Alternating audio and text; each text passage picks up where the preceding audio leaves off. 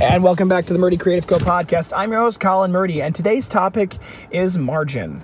For those of you who notice a difference in our audio quality today, I do apologize. I am sitting on the side of the road right now in my Civic after having crashed it into the side of the road when a box fell on top of me. And so I figure while I wait for the tow truck, I might as well get the podcast done, as I'm not going to be able to probably later tonight when things get busier. But first I want to say thank you, of course, to everyone who's supported the company so far. If you haven't got a chance to go check us out on the web at murdycreative.co, that's M-U-R-D-Y creative.co, or you can check us out on Facebook and Instagram by searching at murdycreative.co to see the latest in product shots. Be sure to follow us so you can see everything and all of the updates, and be sure to go to our website and hit that subscribe button to get all of our new product announcements. Now, back to our margin topic. I think this is something that a lot of people struggle with pretty much in every aspect of life, and it's understandable. I think the challenge of leaving margin is one that a lot of people struggle with. When you're starting something new, there is this wonderful hope, this wonderful desire to do everything you possibly can to make it go, and you spend every dime and every waking moment working on it. The problem with that is that all of a sudden when the unexpected happen, and the unexpected will happen, there's nowhere for you to be able to be flexible and to be nimble and to adjust, and that it can be the kiss of death for good companies.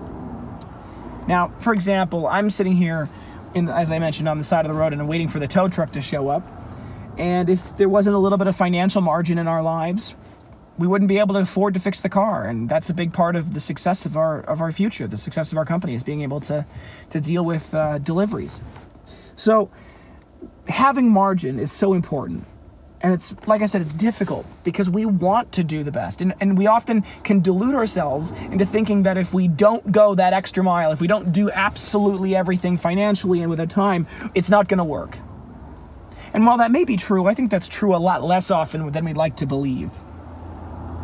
Other times when it comes to margin, we say, okay, well, maybe the Christmas season's coming up. This is the mistake I made recently. We say, okay, the Christmas season's coming up, and we expect to sell a bunch because it's a great product for gifts for family members or for bosses or coworkers or whatever. We think this is going to be really big, and so we're going to start buying a whole bunch of inventory.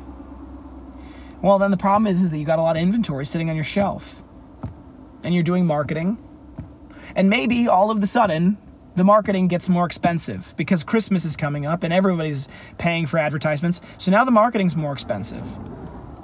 And so now your marketing dollars are less effective, and you're not making as much money, and you're not selling as many. And you got all this extra money sitting on the shelf. All this extra money that you thought you were going to sell right away. And that's how good companies go bankrupt.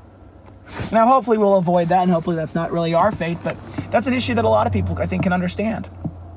And I think it's something that we spend a lot of our lives doing. A lot of people truly live paycheck to paycheck. A lot of people, and I don't begrudge them necessarily that's not necessarily always up to them. But there's this difficulty in life to sometimes to build margin and to say, you know what, rather than buying a whole bunch of extra inventory in light of the Christmas season, we'll try to do as much as we can as the things come in. And if we get behind, if we aren't able to deal with it, that's a bridge we'll cross then. But, you know, it's better to lose out on a few orders because we can't keep up than to, you know, have the company go out of business because we spent too much money on buying inventory that no one wants to buy then. Now, I think when we look at the difficulties of not having margin, there's also the flip side of it, that margin can help us survive blows and help, you know, give us a little bit of leeway when bad things happen. You know, it helps make it so that that each and every one of the unexpected things that are bad, they're not the kiss of death, they're not the body blow. You know, it allows us to absorb those things. But then on the other hand, when we get the unexpected phone call at 8 on a Friday, that's a big possible order, or we get the message on our Instagram that someone says, hey, I'm looking to collaborate, and they're a big possible client.